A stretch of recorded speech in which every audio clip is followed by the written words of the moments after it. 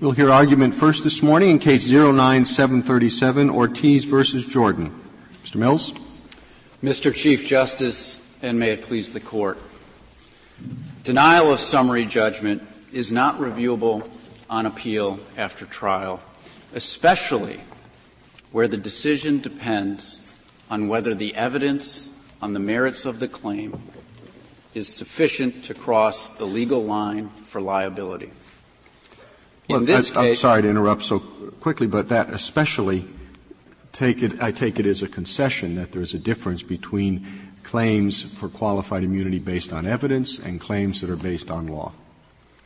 Well, there's a difference between defenses that depend on the evidence at trial. What I would say about qualified immunity is that to the extent any court of appeals is going to enter judgment based on qualified immunity, it needs to understand the conduct of the officials in the case. And so you're always talking about the evidence of that conduct. Well, of course, there's always there are always facts. They're often disputed facts. But suppose the issue is whether or not this right, and maybe there are two rights here, this right was clearly established. That's an issue of law. That is an issue of law, Your Honor. And doesn't that fall within the except clause that the Chief Justice was talking to you about, which you haven't had much time to fill out, I understand. But well, if you're going to say, and it's really not whether the summary judgment is appealable. That's a little bit missing. It's whether or not the issues resolved by the summary judgment motion are appealable. As I read into your response, or implied from your response what the Chief Justice did, but maybe sometimes the summary judgment motion, say on an issue of law, is sufficient to preserve the issue. Well, and that gets to what I think is the heart of the split in the circuits and the confusion, is that every circuit recognizes a very general rule that where the evidence at trial moots that as summary judgment, we're not going to review the summary judgment decision. Now, a number of courts said, well, wait a second. There are summary judgment issues that don't depend on the evidence. And those are typically called questions of law. And respondents point to a number of good examples in their brief of defenses such as statute of limitations, preemption, and the like, that indeed very often don't depend at all on the evidence at trial. The difference with qualified immunity is that qualified immunity requires the court to look at the evidence of the claim itself. Now, statute of limitations, for example, is actually quite different, because in statute of limitations, let's suppose Michelle Ortiz filed her suit 20 years late. It would not matter at all how much evidence she adduced of the respondent's misconduct. It would be barred by statute of limitations. So, Mr. Mills, what then is the difference? You point out quite rightly, summary judgment looks to what evidence there was, and the question for the court is, what could the plaintiff prove? When we get past trial, the issue becomes, what has the plaintiff proved? So what was brought out at trial? What was the record at trial that was larger than the record at summary judgment? Because if there was no new fact presentation, no more ample fact presentation, then it wouldn't matter. It would be the same body of evidence, right? Well, I think that's largely right, Justice Ginsburg, and here's an example of what did change in this case. At the summary judgment stage, what we had were affidavits of the respondents discussing their role in relation to this case, with no comment whatsoever about what the consequences would have been had Ms. Jordan immediately reported the first sexual assault.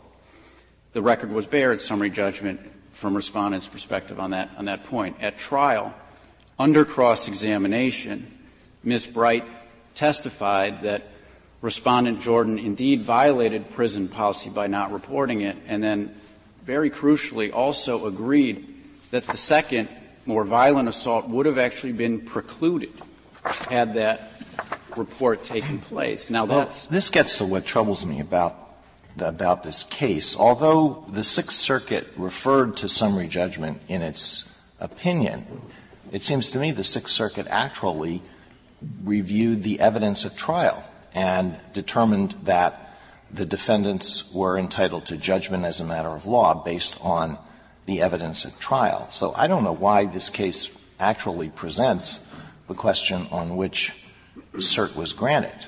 It seems to me it presents a question of a purely factual question in the end, whether judgment as a matter of law was appropriate. And you never raised the judgment as a matter of law. You never raised in the Court of Appeals, as I understand it, the argument that the defendant's ability to object to the entry of judgment as a matter of law was waived because they never filed a Rule 50B motion. Isn't that right? Well, there's a couple points in there that I need to address. First, I think that you're exactly right. What the Sixth Circuit did here is it reviewed a summary judgment decision, but it did peek ahead to the trial evidence, and it said it was doing that. I think that highlights the fundamental problem of reviewing summary judgment after the trial. The Sixth Circuit is implicitly recognizing it would be illogical to look at that summary judgment record, those affidavits, and then ignore this cross-examined testimony. Well, suppose we were to hold that they couldn't review the denial of summary judgment. Cases remanded to them, and they say, okay, well, we made a slip of the pen when we referred to summary judgment in the prior decision. We really were saying that the defendants were entitled to judgment as a matter of law, and although there wasn't a Rule 50B motion, that was waived because it wasn't raised on appeal. So we come back to exactly where we are now. All we've done is to correct a slip of what was arguably a slip of the pen, perhaps motivated by their belief that the Rule 50B issue is jurisdictional. But it really is not under our cases distinguishing between jurisdictional questions and claims processing questions. And I agree with that last point, but here's the problem, and here's why it isn't just simply a slip of the pen that can be fixed by remanding. Even if this was not summary judgment whatsoever, and it was, as respondents say, essentially a Rule 50A review, that conflicts with an entire line of this Court's decisions leading into Unitherm, which makes clear that the Court of Appeals absolutely lacks the power to review the sufficiency of the evidence where that question wasn't ruled upon by the district court. And so the Court of Appeals here, regardless of any sort of forfeiture argument, absolutely lack the power to consider it. The additional point about your — But that's not the point that you've made here. I mean, that isn't the point on which we granted certiorari. That's right. And I think what I just said about the 50B point is that I think it highlights that this really was a summary judgment review by the Sixth Circuit. Now, Mr. Mills, if I could just understand your answer to Justice Alito, you concede that the Sixth Circuit opinion is using the record built on the whole trial, and that that's a different record from the record that existed at summary judgment. Is that correct? I do concede it, except to the extent that I concede they did an adequate review of the record, but I concede that point. For example. So they have that first paragraph where they suggest that they're ruling on a summary judgment motion. Then they go through an entire opinion that talks about the facts and the record, and there are very few citations, but your understanding is that when they talk about the facts and the record, they're talking about the post-trial, the record that's been built up as a result of the trial. There are certainly a number of instances where they definitely are talking about the trial. I do think it is even muddy the extent to which they are incorporating trial facts versus summary judgment facts. The example I gave about this point where Mrs. Bright conceded on cross that Ms. Ortiz indeed would have been separated and the second assault precluded, it's one of two things. Either the Sixth Circuit's reviewing summary judgment and picking a couple of trial facts it thinks helps to review and missing the facts, or it's it's looking ahead at these trial facts, and particularly because the district court never weighed in on that, on a Rule 50B, it's botching the record. And it goes to the heart of this Court's cases from Cone versus West Virginia Pulp and Paper in 1947 up through Unitherm, which says we have to have the district court review the sufficiency of the evidence before the Court of Appeals could even have the power to possibly That answer is not addressing Justice Alito's point, which he said a Rule 50 motion is not jurisdictional. You are, in essence, claiming it is. You're saying they lack the power, but Justice Alito's question to you said they don't, that they've misread the fact that this is not a jurisdictional motion. So address that question. Why is it jurisdictional as opposed to a claim processing? Your Honor, I'm not disputing that the Sixth Circuit had jurisdiction to consider the case, but I am making a distinction among jurisdiction and power. And it's the same distinction actually the Tenth Circuit employed in a case called Williams v. Gonterman, which is cited in our reply brief. I think it's at page 10. This exact issue came up, where the verdict loser said, wait a second, this issue's been forfeited. The Tenth Circuit, reading Unitherm, reading the debate between the majority and the dissenters who said plain error and those doctrines should apply, said, we lack the power to review this. We have jurisdiction, but we lack the power to claim processing rules. We have said that unless you object, the Court doesn't lack power. Since you didn't object below to a argument that Rule 50B precluded consideration by the Court of Appeals, why wasn't that argument waived before the Court? It's not waived because while the general principle is that claims processing rules are indeed subject to waiver and forfeiture, this particular context, as this Court has made clear, that the word power is not an accidental use. It's been used in all of these cases. Why is it, power, jurisdiction is power to proceed in a case. But we are in an area where there are many, many cases of this Court that distinguish the Rule 50A, 50B from the run-of-the-mine claim processing rule, because in the background is the Seventh Amendment reexamination clause. That's the whole reason why there is this 50A, 50B litany, why the verdict loser must repeat the 50A motion after the verdict. So I'm surprised that you're using the word power. You're not referring to any of that history, which stems from a constitutional provision, the Seventh Amendment. Well, Justice Ginsburg, you're absolutely correct, and I think that footnote 4 of Unitherm goes right to your point. In footnote 4 of Unitherm, the Court explains that the very reason a court of appeals lacks the power to review that question, is because it is essentially, as in Unitherm, going to be, as a court of appeals, reviewing the conduct, the sufficiency of the evidence, without a district court ruling on the question. And this Court said in Unitherm that raises serious Seventh Amendment concerns. This case is actually a very good example. Well, Mr. Mills, I got you started on this, but none of this is the question on which we grant a review.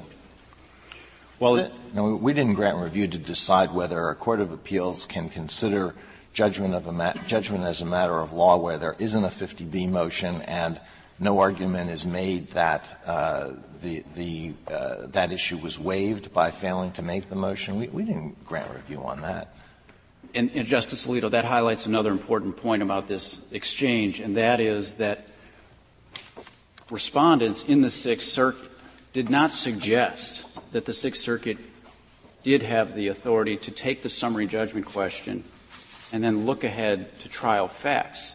And so the Sixth Circuit has taken this summary judgment decision and then acted without authority to look ahead at the trial facts.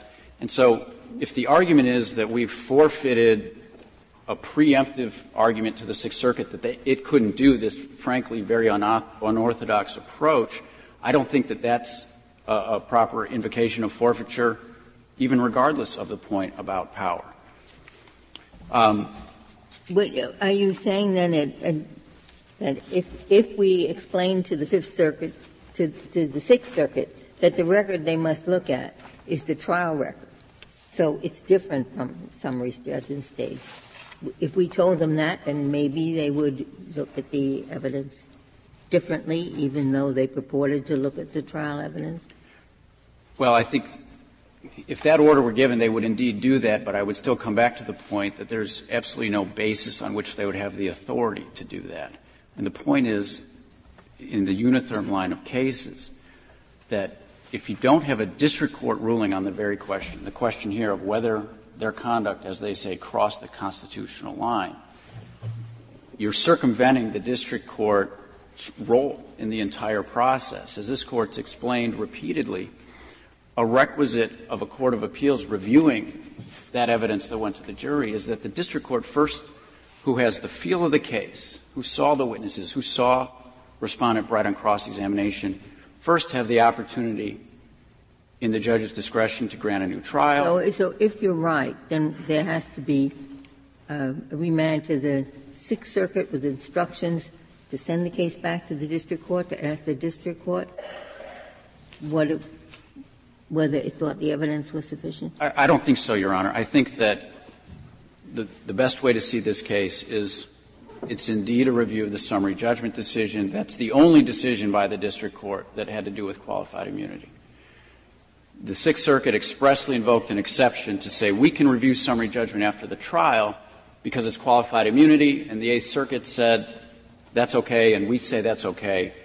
We're looking ahead at trial facts, and I think what this Court can and should conclude is that it's improper to review the summary judgment decision after trial because the facts have changed. And your argument is that where the district court denies summary judgment on a qualified immunity issue that is based even purely on an issue of law, there can't be a review unless that's renewed. There can't be appellate review unless that purely legal question is renewed in a Rule 50B motion. That's your argument?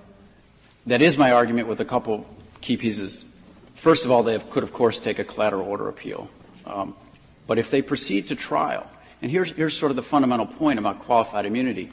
Sure, there are purely legal questions in the qualified immunity inquiry. Was the right clearly established? But to enter judgment, whether it's the district court or the court of appeals, that court must know what the conduct is. But what if the facts are utterly undisputed? There's a videotape of exactly what went on. Nobody has the slightest disagreement about the facts. The only question is whether the right was clearly established. And the district court rejects that at summary judgment. What benefit — what is the point of saying that the defendants have to raise that same issue again in a Rule 50B motion? It's utterly a pointless exercise. Well, it's certainly a less compelling case than this one where the facts indeed change, but I would say that it's not utterly pointless because the 50B motion still invokes all the protections that this Court's described, where the district court, who had the feel of the case, gets the first chance to consider whether a new trial should be granted. And Mr. Mills, when Unitherm talks about the district court feeling the case and having a feel for the case, it's talking about having the feel for the evidence and for the facts. The whole rationale of Unitherm is based on the evidence, the facts, not on purely legal questions. So suppose we disagree with you about the reach of Unitherm. Suppose we say Unitherm doesn't have any application to purely legal questions. What would that mean for your case? Which part of your claims were purely legal and which part were instead founded on the facts, in which case you would have a better Unitherm argument? It would still mean you'd have to reverse in this case. And I think in Justice Alito's hypothetical, perhaps not. But in this case, as Respondents themselves say, the question here is actually very simple. It's whether their conduct crossed a constitutional line.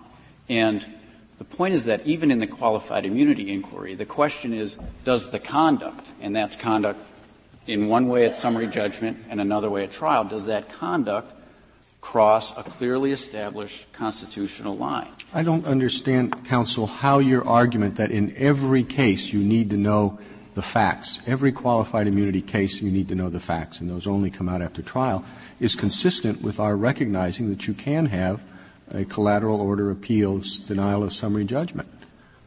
In other words, you can consider qualified immunity without knowing how the facts are going to come out at trial, which is why we allow you to have an appeal before trial. You're absolutely right. And at summary judgment, officers are entitled to invoke immunity, and they're entitled to take that immediate appeal. And it's typically, required under Johnson versus Jones that it be what this Court's called a question of law. The defendants assume the facts, against them, and they say to the Court of Appeals, maybe a purely legal question like this is clearly established or isn't clearly established. But to say whether that line is crossed, I mean, as recently as Iqbal, this Court explained. Well, so you're just saying your case on qualified immunity isn't like that case. Is that all? Well, I'm saying it's like that case to the extent that the Court still has to understand, if it's going to enter judgment, what the conduct was. Even if it's looking at purely. Well, it doesn't have to know what it was. It assumes it to be what the plaintiff claims it was. That's right. At the summary judgment, you give the benefit of the doubt to the plaintiff. That's so right. There's always a factual element to the ruling. That's right. And I think that bolsters my point. There is always a factual element to the ruling. And so when you go to trial and you put on a trial that is all about respondents' conduct, and you have them under cross-examination and that evidence grows of their misconduct, then we're talking about a situation where it's never going to be any better than what you assumed. It's never going to be any better for the plaintiff than what you assumed at the summary judgment stage. Your Honor, it actually was in this case. It actually was better at trial in this case for the plaintiff. Why was that? And it was one example I gave earlier. Ms. Ortiz, before trial, didn't have knowledge of what would have happened had Mrs. Jordan not violated prison procedures and immediately reported the first assault. On cross-examination, however, Mrs. Bright, at page 242 of the trial transcript, said, second assault, the violent assault, would have been precluded. Now, it seems to me, again, reading the cold transcript. That's just finished. Because if Ms. Jordan had reported the incident as she was required to, they would have put Ms. Ortiz in segregation automatically. Is that it? Not that they would have put her in segregation, but that they would have taken steps to separate her from the officer, whether that meant removing the officer from the location or putting her in another cell. The important piece of that is not only did it change from summary judgment to trial, the Sixth Circuit got it entirely wrong. But you have an obligation in opposing summary judgment to your list of disputed facts or facts that preclude summary judgment to put all that in. And why didn't you put the point you're raising now in the opposition to summary judgment? That's not something Ms. Ortiz would have knowledge of. I know. But you prevailed on the summary judgment motion. There was a summary judgment motion, right? And it That's was right. denied. That's right. So we know that the district judge thought that at that point there was a case to be presented for trial based on the plaintiff's. That's absolutely right. And but you may prevail. You may have three different factual disputes that the other side is saying are undisputed. And the fact that you prevail on one doesn't mean that you didn't have an obligation to put in your opposition the others. Well, Your Honor, I just can't see how Ms. Ortiz would have an obligation to put in some fact that's outside of her knowledge, and frankly something that came out when a respondent caved in a bit on cross-examination. How would you put the rule about when you have to renew a motion? You move for summary judgment. Can you say this? You've looked up the treatises and so forth. If the motion for summary judgment involves either a question of fact or a mixed question of fact and law, it has to be renewed.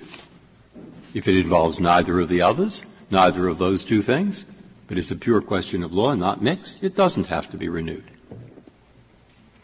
I think that's a fair way to state. Is there any authority for that? I mean, is there any that seems to be roughly what you're trying to argue. Roughly. At least it seems to me a rule that would make sense. Is it that what did you find related to that? It seems to me that must have been thought about before this minute. Well, not necessarily by you, but by somebody. Yes, indeed. I think it has been thought about. I think it's been thought about really by every circuit when they recognize the very basic principle that the real evidence of a case is the evidence at the trial. And what that means is that if the evidence at trial goes to the question at summary judgment, whatever that legal issue may be, it's illogical to ignore exactly what happened at trial and go back to summary judgment. But let's imagine nothing to do with qualified immunity. Yes. A bread and butter case. Yes. You can't appeal a denial motion for summary judgment. But there's a trial, and the lawyer forgets to renew the motion. So sometimes he's lost it. I guess sometimes he hasn't. I would think he would have lost it if it's a mixed question of fact or law, or if it's a pure question of fact that the answer turns on. I would think he hadn't lost it if, in fact, it's a pure question of law. But is that the basic Hornbook rule out of this context? Yes, I think it is. I think it is the basic Horn rule. And Mr. Mills, if that were the basic Hornbook rule, your claims are all matters of fact or mixed questions of fact and law? Our claims are mixed questions of fact and law, yes. There are no purely legal issues. There are purely legal components to those inquiries. There's no doubt about it. Again, a purely legal question might be, what is the constitutional right? Is it clearly established? Well, that's what I'm asking. I'm asking, are the questions that you have those sorts of questions, or are they factual inquiries that would fall on the other side of Justice Breyer's line? At the end of the day, these are factual inquiries in which you have to understand the officer's conduct. All I'm saying is that the second component to establish immunity or anything else does include always a pure question about whether the right's clearly established. But there is no doubt that to assess whether that line has been crossed, you have to understand what the facts are. What's determining what is a mixed question is notoriously difficult. What about the situation where the ruling is assuming certain facts to be true, the right was not clearly established? Now, is the fact that certain facts are assumed to be true enough to make that a mixed question? Yes, it is, because that's a classic sufficiency challenge at Rule 50, to assume the fact. That's what Rule 50 requires, assume the facts against you after the verdicts come back, and now say, you know what, Your Honor, it was insufficient. I'd like to reserve my time. Thank you, counsel. Thank you.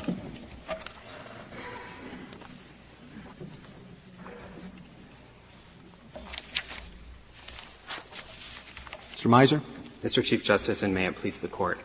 As I think the discussion has already demonstrated, Ms. Ortiz's question presented hinges on a false assumption.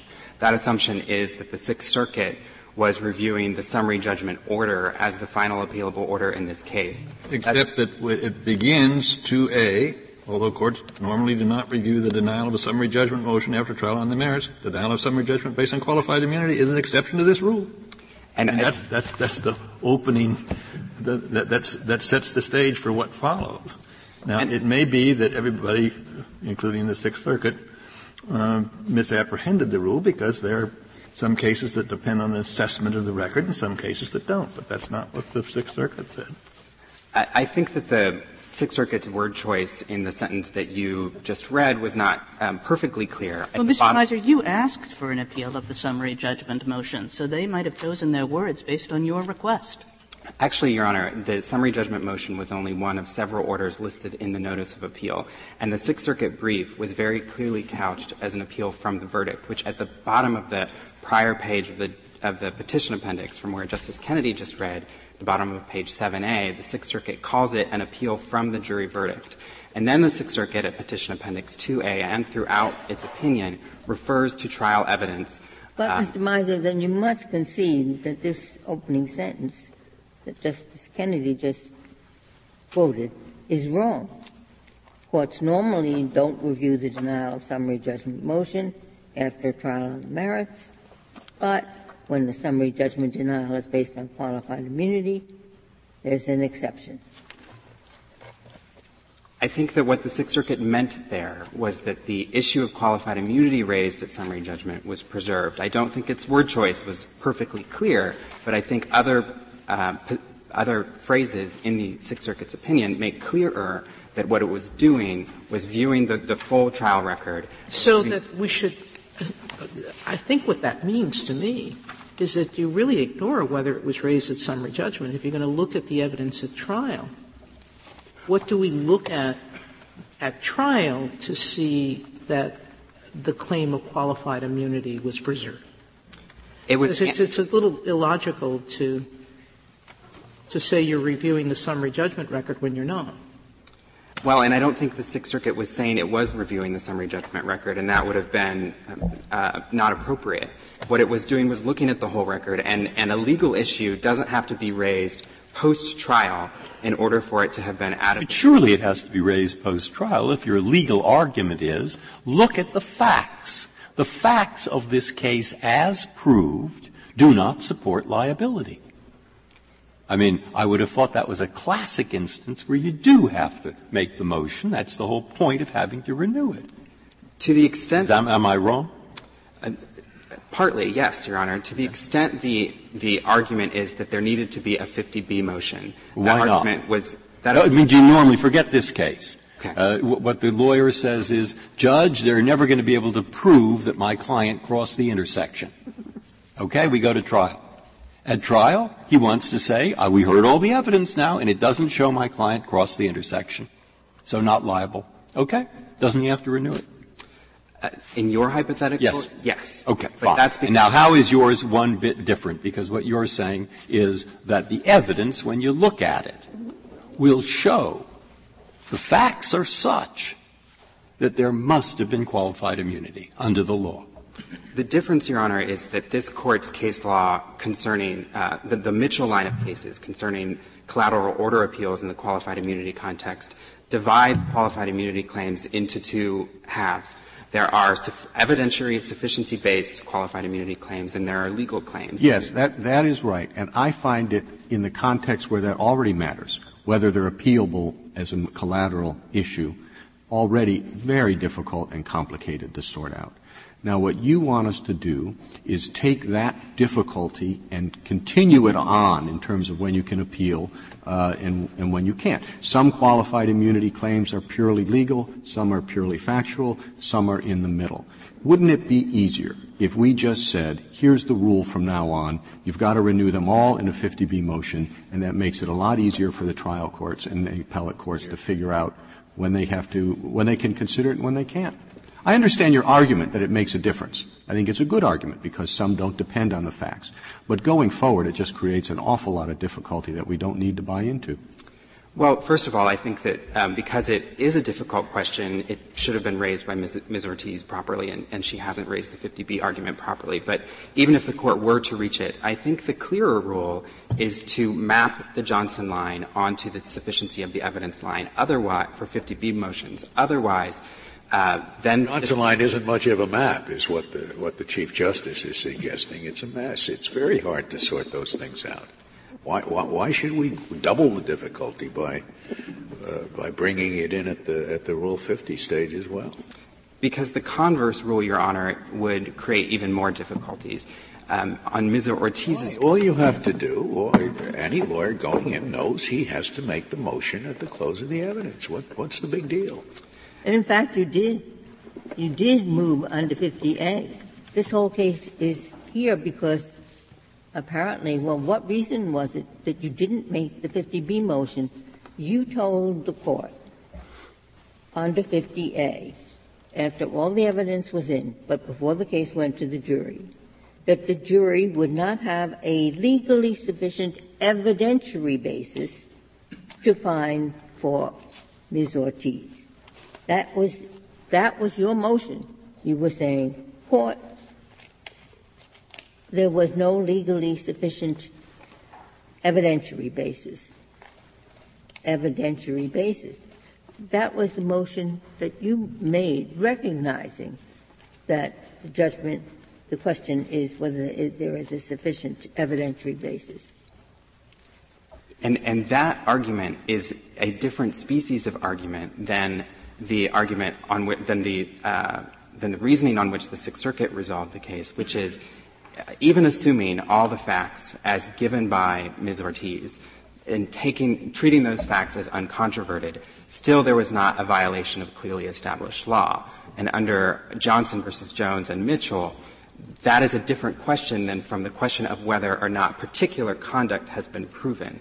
But then what you're saying is you didn't need to make the 50A motion, that was just an unnecessary touching base with Rule 50A. Is that what you're saying? That is our position, yes, Your Honor, because a legal issue is adequately preserved once it's pressed and passed on in the district court. And to move for summary judgment on the issue is enough to preserve a legal claim, the legal claim being not that that sufficient evidence exists to prove that particular conduct occurred, but rather that given all of that claim as assumed, still the Harlow line of objective legal reasonableness has not been crossed. Let me suppose there are some cases in which the failure of the court to give a requested instruction preserves the issue.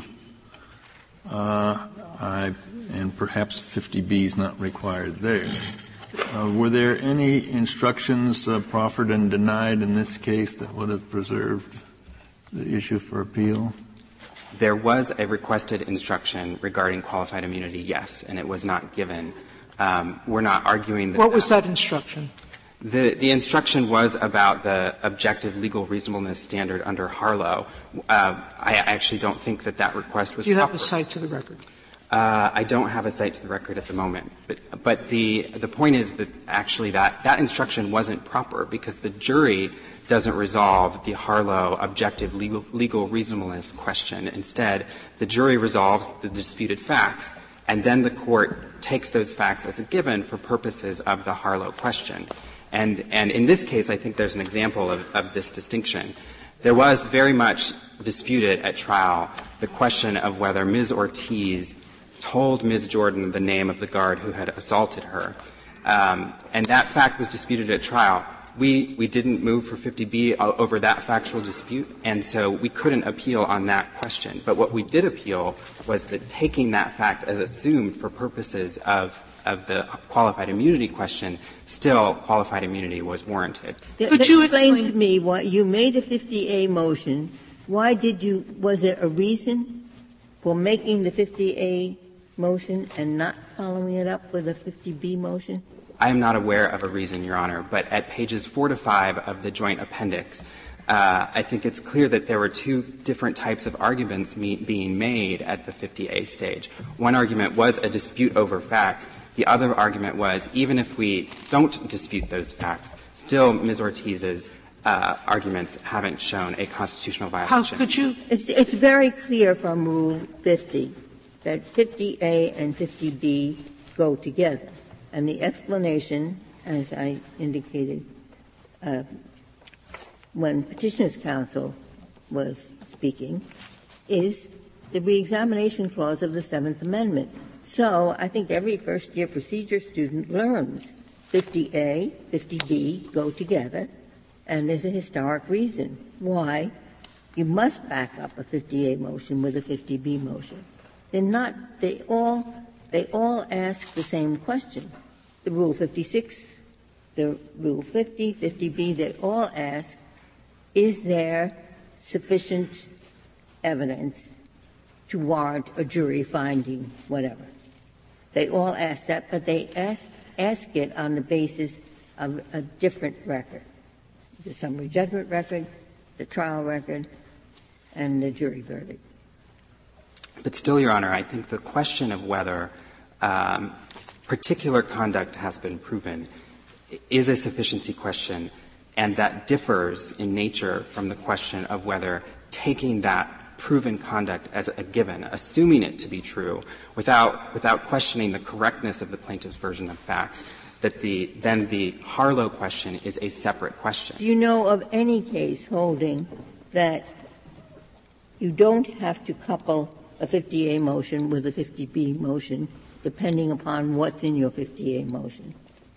I am not aware of any case, no, although I am aware of cases, including the K&T Enterprises case from the Sixth Circuit that we cite in our brief, which says that legal claims, purely legal claims, may be raised in judgment as a matter of law motions under either 50A or 50B, but that 50B is not required with respect to those motions. And so the 50A motion here was a belt and suspenders effort, but it wasn't legally required because of the Could you articulate for me the line that you see between assuming all of the facts and it's not enough as a matter of law and a sufficiency claim? And let's break out the two claims, one against Ms. Jordan and one against Ms. Bright. On the due process claim against Ms. Bright, there are two prongs, I think, to your argument. One is that as a matter of law under Sandin, putting her in solitary confinement did not violate any constitutional right. And then there's she didn't retaliate part of your claim. The two seemed mixed up to me below, and I thought in reading your submissions to the district court you were saying that if she retaliated in putting her in segregated confinement, it doesn't matter whether there's a Sandin violation or not. She couldn't do the retaliatory act. Is that correct? The Sixth Circuit held in this case that the retaliation claim is a different claim from the due process claim, that it would be based on the First Amendment or some other amendment. And I'm trying to separate out your argument, however. What is your position on this question? Our position is that the Sixth Circuit got it right, and Ms. Ortiz hasn't appealed to this Court on that holding, that as a matter of law under Sandin, placing an individual in segregated confinement does not amount to a due process violation vis-a-vis the ordinary conditions of prison confinement. I also have an answer, Justice Sotomayor, to your question about the jury instruction request. It's in document 84 in the district court record. When you referred to Sandin, there are some extra things about the confinement here. She was shackled, she was ill, and nobody attended to her. The medical treatment claims were dismissed by the district court at summary judgment because Ms. Bright did not participate and did not have any knowledge of on the question of whether this treatment was punitive rather than just protective custody. And again, on the question of punitiveness, the Sixth Circuit held that that was not preserved, that claim was not preserved by Ms. Ortiz, and she has not petitioned to this Court for review of that holding by the Sixth Circuit. And so the only question is this square Sandin question of whether segregated confinement is an atypical and significant hardship vis-a-vis the routine conditions of Well, wouldn't it be this, the segregated confinement in this case, not at large? Again, the Sixth Circuit's holding was that Sandin answered that question as a matter of clearly established law. And since Ms. Ortiz hasn't petitioned for review of the merits of that question, I'm not sure how it's presented to this Court. Mr. Miser, is it your understanding that that Unitherm was based on Seventh Amendment considerations, or was it based on prior decisions that in turn were grounded on considerations of fairness to the verdict winner, namely the opportunity when a motion for judgment as a matter of law is made after the verdict to move for dismissal without prejudice or a move for a new trial? I think Unitherm was more squarely the latter, although the Court did refer to the Seventh Amendment in responding to Justice Stevens's dissent. And the Seventh Amendment concerns I don't think are implicated here because it is well established that legal claims like qualified immunity are not for the jury to resolve. And so taking the case away from then you're saying the category, the mixed claim, in Justice Breyer proposed if it's a purely legal claim, then you're right. If it's a mixed claim, then you're wrong.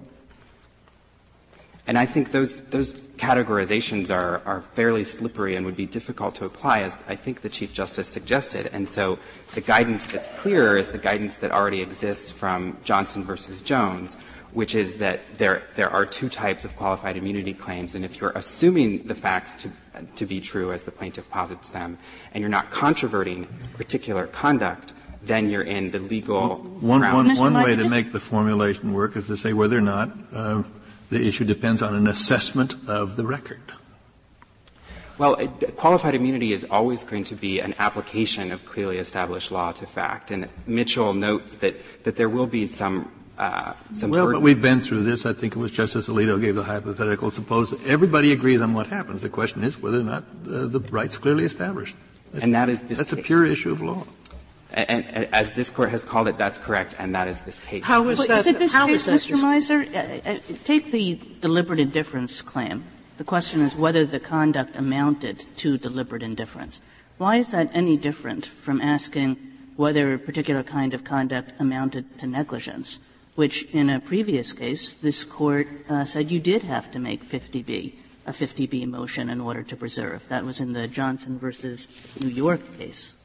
It's different, Your Honor, because the prong of the analysis in the deliberate indifference conduct that the Sixth Circuit was looking at was the objective prong of whether or not the response was reasonable. So assuming all of the worst of Ms. Jordan's intent, as proven by the trial record, and assuming the worst of what she did or didn't do, still her response was, as a legal matter, objectively reasonable, and that was the Sixth Circuit's holding. And so, therefore, because that's a legal inquiry, there was no 50B requirement, even if Ms. Ortiz had preserved her 50B argument. Ms. Ortiz has also posited that a collateral order appeal is a requirement in order to preserve a qualified immunity claim. That argument is clearly foreclosed not only by the broad agreement among the circuits, but also by this Court's decision in United States v. Okay, but when you go back, you're the one who's read these cases pretty thoroughly. And as I looked at it, 50 with the incomplete knowledge, I would have thought Justice Ginsburg's statement of it is basically right. What Rule 50 is about is sufficiency of the evidence. And 50A involves, we're saying it won't be sufficient, and 50B involves it wasn't sufficient. Then you could have the Chief Justice's rule. It would work perfectly. But apparently there's a Second Circuit case and some things in the treatises that says sometimes Rule 50A is being used for some other purpose. And that's what seems to be going wrong. Like if you have a pure question of law, you ought to be outside 50A, you ought to be doing some other thing. Question like, was there collateral estoppel that means that he couldn't say he was a policeman because they litigated this 4 months ago? That's a pure question of law. So what are these cases and that exception in the treatise about? What are they thinking of? What kinds of instances do they think come under 50A that aren't sufficiency of the evidence? The courts have said that you can raise in a judgment as a matter of law motion legal arguments like the statute of limitations, collateral estoppel, preemption. Very often those. Okay, suppose we could say this, that when a lawyer uses 50A to make the kind of motion that does not involve sufficiency of the evidence, but rather, in fact, could be made without 50A, under those circumstances, he doesn't have to say 50B. How would that work? That would work just fine from our perspective, Your Honor. And I don't know it would work fine, because it seems to me you have a lot of sufficiency of the evidence thing, but that's another question. Excuse me, why do you seem to concede that 50A only applies to evidentiary stuff? I mean, it reads as if during a trial by jury a party has been fully heard and there is no legally sufficient evidentiary basis for a reasonable jury to find for that party on that issue. Well, if it's as a matter of law, no amount of evidence would ever allow a jury verdict in that direction. Surely that falls within A. And that's even though evidence has nothing to do with it. No matter what the evidence is, this is simply a matter of law. No jury, no reasonable jury could find for that party on that issue. I don't read this as being purely a provision governing whether there's enough evidence in an area where there is no absolute rule of law. I think it applies to the absolute rule of law as well.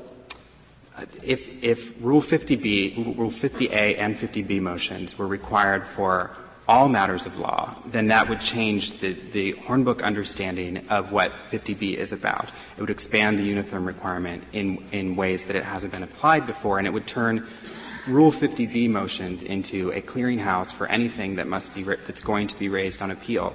Why is that bad? That's what the Chief Justice asked you earlier. Why is that such a horrible thing?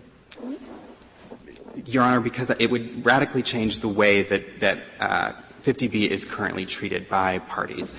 For example, in the Southern District of Ohio, where this case I'm not sure that answers the question.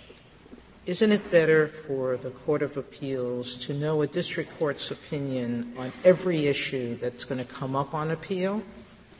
And wouldn't our announcement of a rule that whether it's an issue of law or fact, it has to be renewed under 50B, So everybody's on the same page as to what's going to be heard on appeal. Why is that a bad rule? Why would that be a bad outcome as a matter of – Because, Your Honor, the Rule 50B motions would then become miniature, or not even miniature, full-blown appellate briefs. And the rule in the Southern District of Ohio at the moment, for example, is that 50B motions are 20 pages long. I mean, the answer is it's a pointless gotcha rule. Isn't that the answer? If it's a pure issue of law and the district court has already said, I ruled on this on summary judgment, don't bother me with this again. And we're going to say, well, you still have to raise it in a 50B motion? There's no point. We might as well say that the lawyer has to stand on his head when the motion is made, or jump up and down 3 times. That's correct, Your Honor. In the current rule, the point would be that, therefore, you don't have to sort out whether there is any factual content to this issue. You don't have to sort out what's a pure question of law and what is a mixed question of law and fact, which is always very difficult. What's the big deal? Make the motion. Because, Your Honor, the district courts have never insisted, nor do the rules insist, that the district courts get multiple cracks at a legal question, and that parties. That's the purpose of 50B. I mean, Justice Alito brought out that it's not simply the historical background of the Seventh Amendment, but in that same line of cases, the court gave a practical reason, and the practical reason related to the district court, that if the motion is made after the jury comes in, the district judge would have the opportunity to exercise her discretion to grant a new trial. Let's take, is it Ms. Bright? Well, the Sixth Circuit said that, well, maybe there could have been a retaliation claim, but the plaintiff didn't make it. The district judge, given the chance, might have said, I would exercise my discretion to allow the plaintiff to have a new trial on this retaliation claim. I thought it was before the court, and it was a good claim. Sixth Circuit thought it wasn't. I mean, the purpose is to get the district judge into the picture, to exercise the district judge's discretion on the very question. But if a claim is not in a case, Your Honor, then there's no discretion as to whether or not to give it to the jury. And so just as the qualified immunity question doesn't belong with the jury, so too a claim that hasn't been adequately pressed doesn't go to the jury. And so we're not talking about questions that should and can be resolved by the jury. We're talking about legal claims that the jury has no business deciding. Your case, anyway, is a case, judging from what they wrote, which I'm back to where I started. The mixed questions and the fact-based questions you really have to renew your motion. And reading their opinion, it seems to me it's filled with determinations of fact.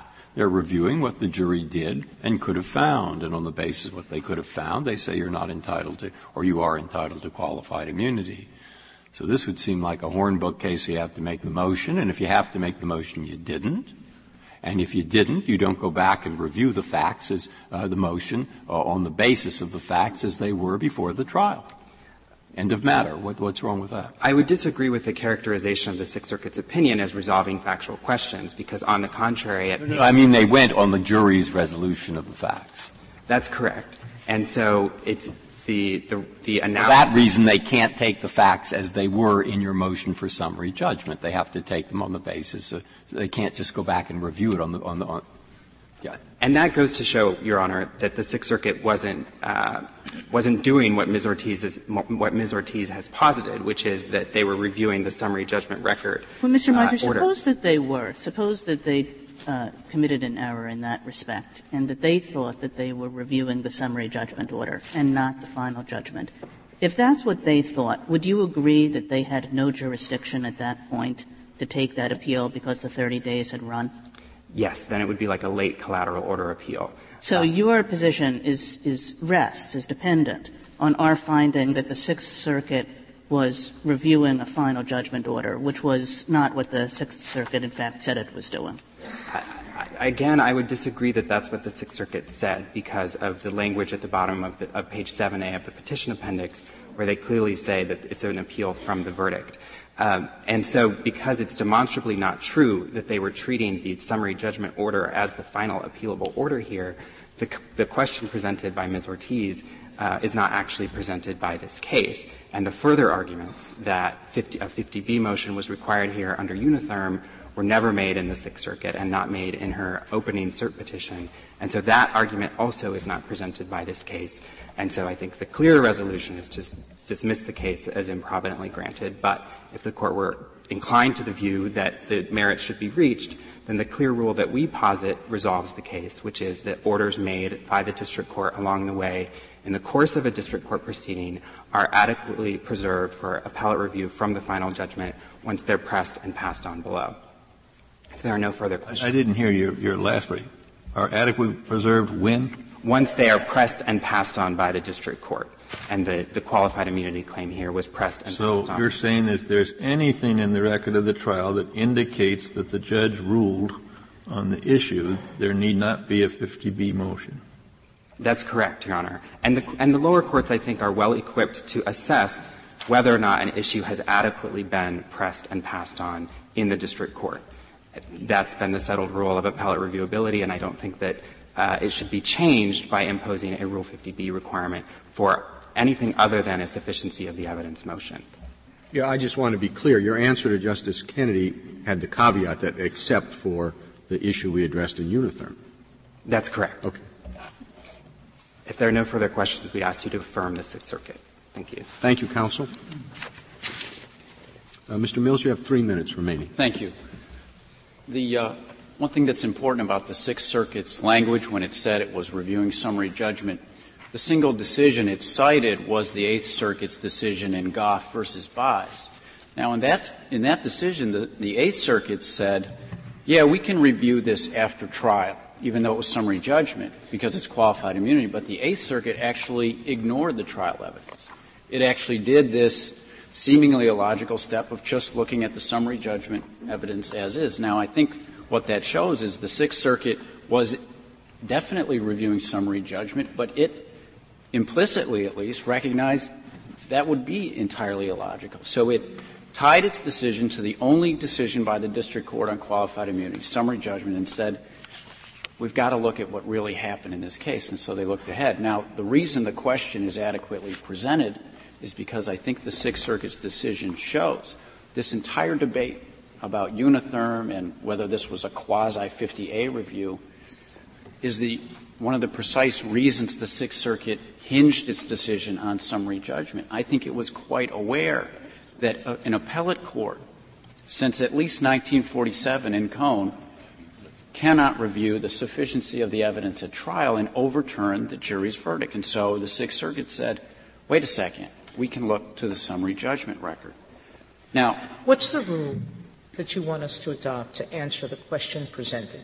You asked us to take cert on a question presented. What's the answer you want us to give on the question presented? Yes. The answer is that a party may not appeal the denial of summary judgment after trial. In no circumstance. I would say that the clearest rule is to say in no circumstances. That's the position of the Fourth Circuit. You say if you want to challenge a judgment, simply make your motion. But I would add that whichever way this Court goes, the decision here has to be reversed because there's no doubt that the legal issue of qualified immunity at summary judgment depended entirely on the officer's conduct at trial. So your rule, in response to Justice Sotomayor, would basically require anyone who has an assertion of qualified immunity to take their collateral appeal or interlocutory appeal? It would only require it, Your Honor, to the extent that they wish to challenge that decision on the summary judgment record. I'm not at all suggesting that that appeal is required to preserve the issue of immunity. It's easily preserved. But to the extent a trial occurs on the officer's conduct and the officers want to say, wait a second, we're still immune. That evidence, even at trial, is insufficient for liability. You've got the right to preserve your immunity issue. but you have to have the district court consider the question. So they're put to a choice whether or not their qualified immunity claim rests entirely on law or might turn out, as you say it did in your case, to have some factual aspect. That's right. And well, that's kind of a tough choice to put them to, isn't it? Well, they have an absolute right to take that immediate appeal, and they chose not to. So they have to take the immediate appeal, and when they do so, they lose the right to appeal at the end. No, they do not. Well, why is that? They do not, because if they lose the appeal and they go to trial, you've got a new case, you've got — I shouldn't say a new case — you've got new evidence of conduct. And so there's no loss of the issue of immunity. It's just that it turns on the facts from the trial. You've assumed all the evidence in their favor at the summary judgment stage. So you Yes. really think that this is a realistic scenario where there's going to be even more evidence against them than you're assuming the evidence against them. There's going to be even more evidence against them than they assumed at the summary judgment. It's not going to happen very often. It happened here. Thank you, counsel. Thank you very much. The case is submitted.